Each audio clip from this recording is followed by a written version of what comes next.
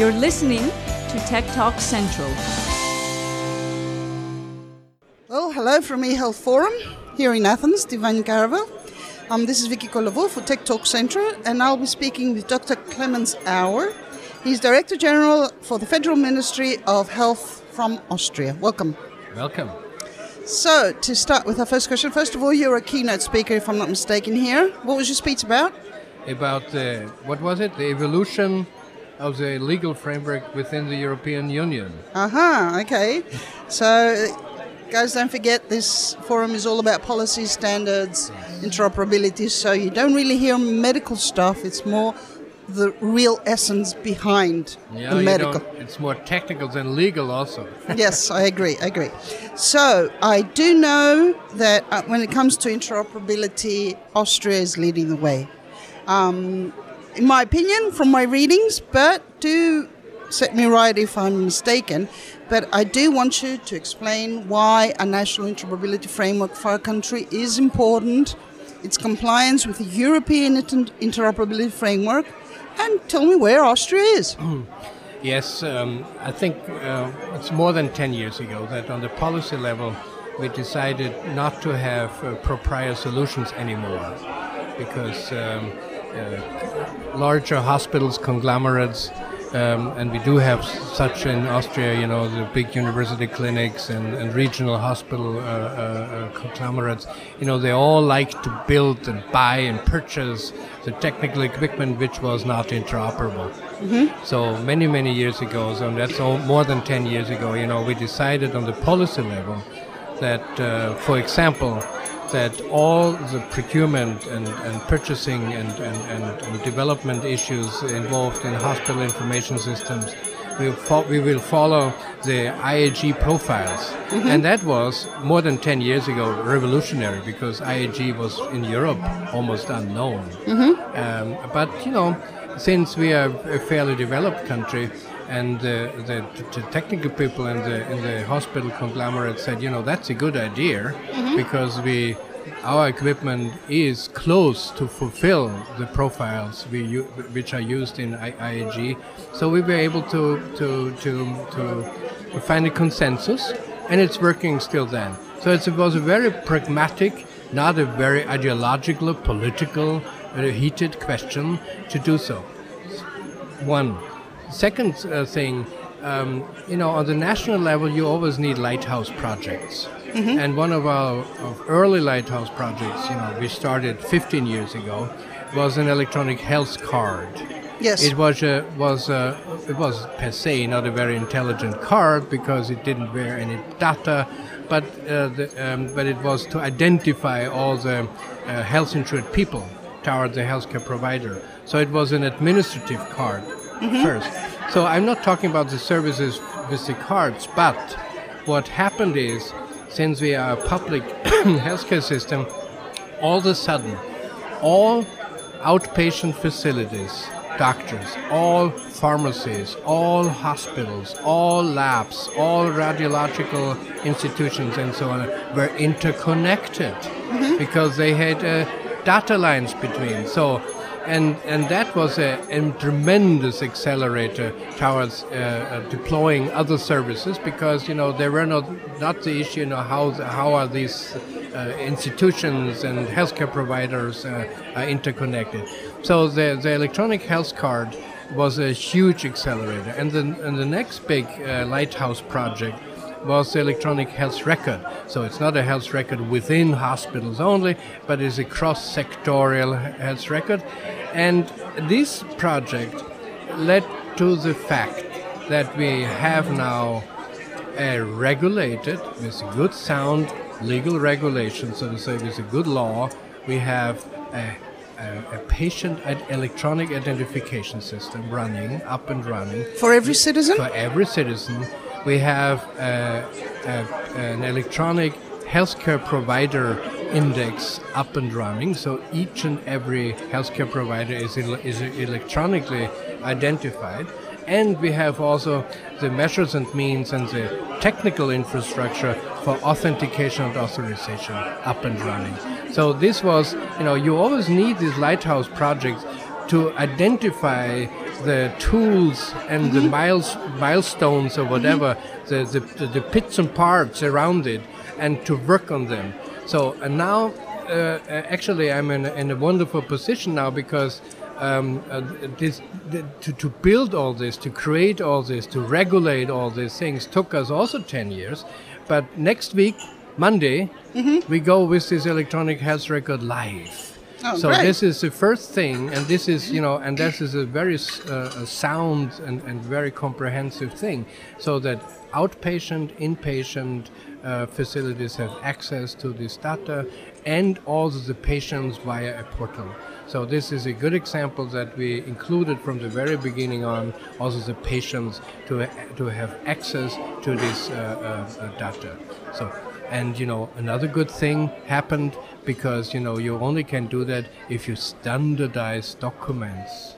And that, since we are following this IAG pass, Yes, true. so all these documents are now in CDA standards and formats. And, what does it do to the healthcare provider? They only have one format anymore, and not 15, 20, 100 different style sheets. It's only one anymore. Okay, I think this is impressive, and I think I was right that Austria is leading at the forefront. No, yeah, there are other regions and countries which are also doing a very good job. Like? I think Denmark, we always should consider Denmark very highly, and there are parts and pieces of such solutions in Sweden up and running. There are parts and bits of solutions in regions in Spain running. Spain has a problem that the regions are not interoperable very much, so our little federal states in Austria, we didn't make that mistake, so they all can communicate now with each other, so we don't have these internal borders. But I have to be fair and open. So there are solutions in many countries, but I think the Austrian solution is a comprehensive solution. Well, in my opinion, and getting involved in the health sector is usually if you are at the forefront, that's sort of you're the initial player that sets the games and the policies, and then you have followers behind you. So I do envy that. When it comes to Greece as my country, I would love to see us being there also at the forefront. It's not like who's better at it. Yeah, but Greece is on the forefront in one big aspect. I know. It's e-prescription. Correct. See, and the thing is, because, I'm a director general now for more than 10 years, and see, e-health, it's not my prime job to push e-health. I'm in charge of health economics and the planning and the functioning of the health system. But I discovered very early on as a policymaker that ICT is an enabler of integrating care in a fragmented system. And I discovered that strategically very early on this is the reason why I'm running like a shepherd dog around the many herds of technicians and lawyers and doctors and other healthcare providers, that they really implement and live and like ICT in health, because it is an enabler of integration in a fragmented world of healthcare services. So this is for me it was always a strategic chance. And since we are pretty advanced, I always thought, I would like to have Europe dancing according my music. Yep. And so that maybe European regulation or European developments are not hindering me to do my job in my country, because this is all investment. That's real money. Yes. And I don't want to produce stranded investment because some intelligent guy in the European Commission all of a sudden has another idea. Yeah. Okay. Let's not get into that. But tell me, what's the next step in Austria's health strategy? So on the ICT level, Yes. now we have to stabilize this electronic health record system, and to enhance that, we start with 3 types of documents, discharge files and laboratory files and everything out of radiology, and e-medication. So we will have an e-medication database, which will be with that. And to be honest, I think that will change the behavior and the culture of prescribing drugs tremendously, because each and every prescriber of a drug has a life status of the prescription of his or her patient. Yeah. So that will enhance the quality of prescribing. You know, all these issues we have, polypharmacy, etc., Yes. etc. You know, will not be solved, but there is a instrument, a powerful instrument to reduce the risks. So we have to stabilize that. But we already have a third lighthouse project, and that is a telephone and web-based triage systems. Can you explain that? Yeah, man, this is we are not at the forefront there, because NHS has that for a long time. Mm-hmm. You know, this Oh, I get yes. NHS 24, for example, in Scotland, Yes. which is always my reference. They're doing amazing work. They're also very good at it. They're very good at that, you know, and they started that, I think, more than 10 years ago, because, you know, what is behind it? You know, healthcare, as we all know, is tremendously expensive, and we would like, you know, as a regulator, as an organizer of the healthcare system, I would like to see the patients at the best point of service. Mm-hmm. And that is not always achievable, because the patients are independent and strong-willed, and they go wherever they want. Mm-hmm. Well, it's their health. Yeah, it's their health, and that's okay. You know, Yeah. I'm you know, it's there's a freedom, but sometimes people enter the healthcare system at the wrong place. True. And then they get sent around. Mm-hmm. And then they're sad about it. And then they're And they sad about complain. it. They complain, and it's costly. Yes. I think the NHS services there, these telephone and web services, are a good example. These services don't solve the problem totally, No. but they are a good instrument to lower the risks. And, you know, if people, as long as they have time and the will to do so, can, you know, over telephone have a first consultation, or what is the best point of service for the symptoms Yes. I'm feeling, Yes. and the nurse at the telephone can say, okay, you know, just drink a hot pot of tea, and see what happens next day. Or this sounds very urgent. Call the ambulance and go to the Yes. to the next the ambulance, hospital, to the yes. hospital. Or your symptoms are of that you can go to the family doctor, general practitioner the next day. It's important. It's almost So- 50% of the what's ever happening to them. Yes. Exactly. So, and I think these kind of services are key for the system, and they are for the people. And first of all, they are for the people, and secondly, they are an instrument which can help for cost reduction, cost saving. Okay. That's our third lighthouse project. That's interesting, and we'll be reading about it. Just go to another complete different space, and I want to ask you about e-health companies. What would you consider competitive advantages of European e-health companies, Austrian, compared to the bigger market, which we should not only include America, States anymore, but it should include Latin America, China, India maybe, and Africa then. I'm not comparing, it's not just how, but I'm saying the States and China and Latin America. And then I consider India and Africa like a second type of market. But what would you say is our competitive advantage? How should e-health companies go out and compete? See, you know, I'm not an economist, and I'm not from the industry. I'm a government, you know, and policymaker, and I only can take whatever is on the table. But for me, you know, I was talking about that we adopted this policy in Austria to only use profiles according to IAG. Mm-hmm.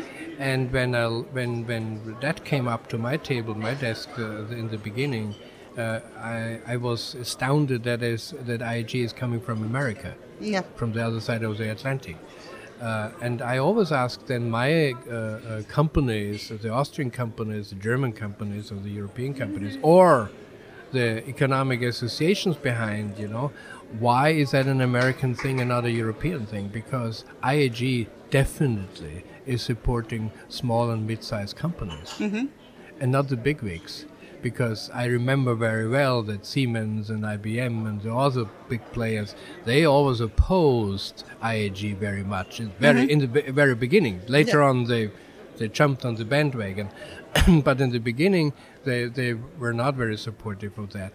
And I think in an environment like IAG, with all this philosophy of connectodons and shared profiles and communications, is a tremendous advancement for small and mid-sized companies, because they can play in the field. And in the moment, this is even part of procurement regulation or procurement issues, then it's even stronger. Yeah. So that we don't rely only on the big players. Yes. The big players always tend to promise the bluest sky in the universe, and the reality is different, because we need local solutions. Yep. The local solutions sometimes are dangerous because they might be proprietary. Yeah. And not interoperable, Yeah. but with frameworks And standards. Yeah. But with standards and profiles like once again, like IAG, we have good regulations or mechanisms not to build too much proprietary solutions in the field. Marcello Melgar from Italy said exactly the same thing, that European companies should follow standards. Yes. And then they have the competitive advantage of the languages, different Yes. cultures. And language, is the important. language is not the barrier. Yeah. The language is not a barrier. See, and then the other thing is, I think we also should work hard, and that's hard work, on a certain standardization of terminologies. The terminologies, the semantics is the big issue, and I haven't found. But that derives from ICT in general. But in the health system, it's even worse than in the other sectors of ICT, because I think that's so many times science-driven. A good clinic, a good professor has a wonderful idea, and starts a new terminology set, and then I don't know where that leads to. That leads to confusion sometimes. So I think we should work on that rapidly, to have a shared instruments to harmonize that and to map that or transcode that, so that we have. And that's also important for the competitiveness. Well, there's a lot of problems, but they will be solved in the long run. We're at the beginning. Consider Internet of Things, and there's a lot there. Yeah. So we'll go to our last question, not to keep you more, on medical software certification. In your opinion, do we need it? Is it there? Or who should implement it? It's a tricky question. We talked about standards. Yep. And if as long as people play along the standards and the rules, then the question of certification is a second question. It's not a prime question then. Yes, but who should? It's a little bit. There was a big conversation. As many people as I asked, I got different answers. Sometimes they were splitting up the kind of apps, like into wellness and more medical. Yes. Which was not really obvious in my mind. Yes, I see where. So who's assessing? I see them? where you're going, and with what's the background of your question. See, I'm a policy guy. I'm a regulator. So for me, that question is very easy. In the moment, an app, how wonderful the app is interoperable somehow with digital data in the public realm of healthcare. It has to be standardized, and it should be certified, because otherwise we're getting a new layer of problems. Because I think each and every month there is a startup company sitting in my office promising me this best solution with a new app. Yes. But I am overwhelmed.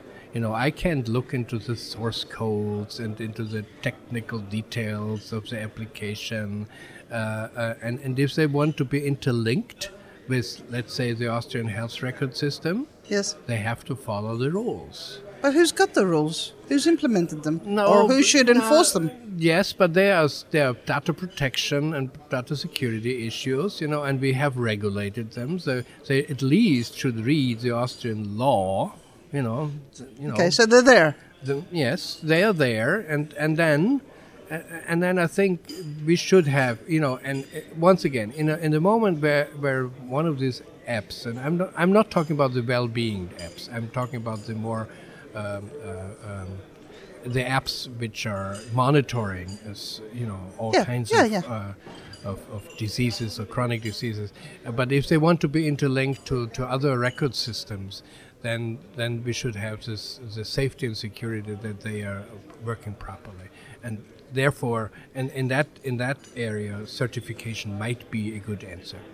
Well, you do know that the European Union has already made a code of conduct. They've published it. Yes. And it's under conversation. Yes, so we are very happy. It's a beginning. We are very happy that the European Commission is moving for European standards. Yeah. Very quick on that, and we have a very, very close conversation. The member states and the Commission have very close conversations on that, because this is an issue which we shouldn't solve 28 times within the European Union.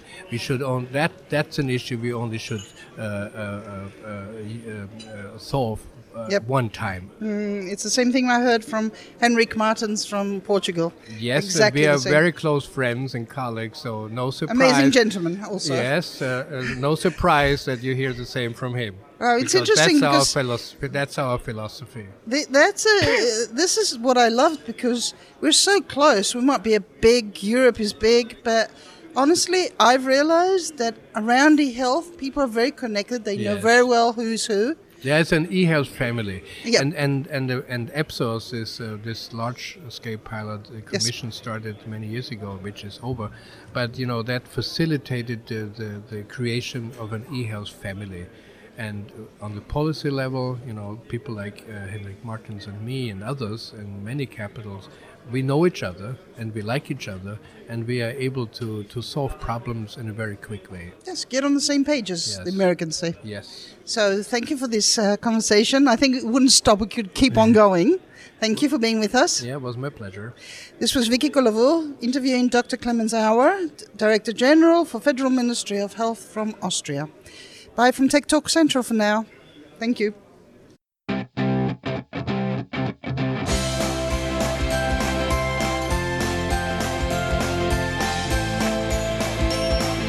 You're listening to Tech Talk Central.